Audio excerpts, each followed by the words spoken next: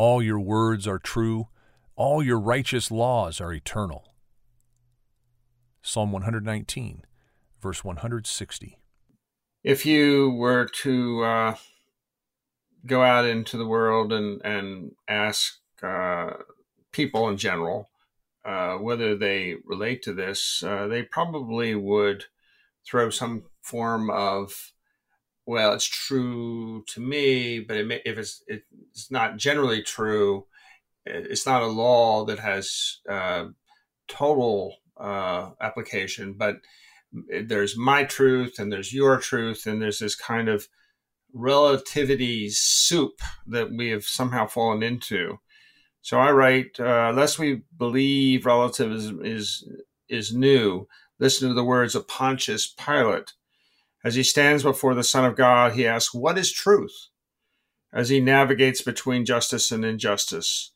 Truth stands before him in the person of Jesus, but political forces lead Pilate to abandon the truth, to abandon justice, and to allow his political position to dictate his understanding of what the situation was at that moment.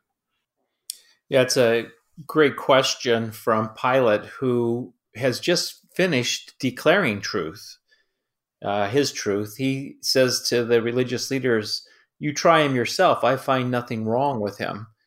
And so he's caught. I mean, this is the challenge of relativism is, so what is going to be the standard? What's going to be our true north?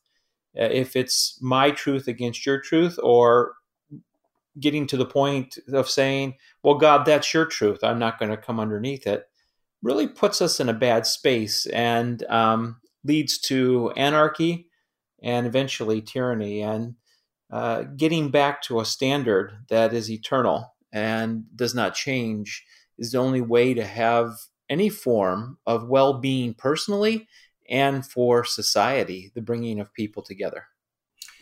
It seems to me we have a multitude of beliefs in America, and we've gotten into political correctness and all of that kind of stuff that makes it very hard to, I think, preach the truth. And the problem, I think, is not so much of what everybody else believes, but what does the church believe? Where is the church in putting their marker down? In terms of what the psalmist saying here is the absolute truth. All your words are true. All your righteous laws are eternal. And particularly with life and ministry and the death and resurrection of Jesus Christ, it's a killer when the church says that he is but one of many.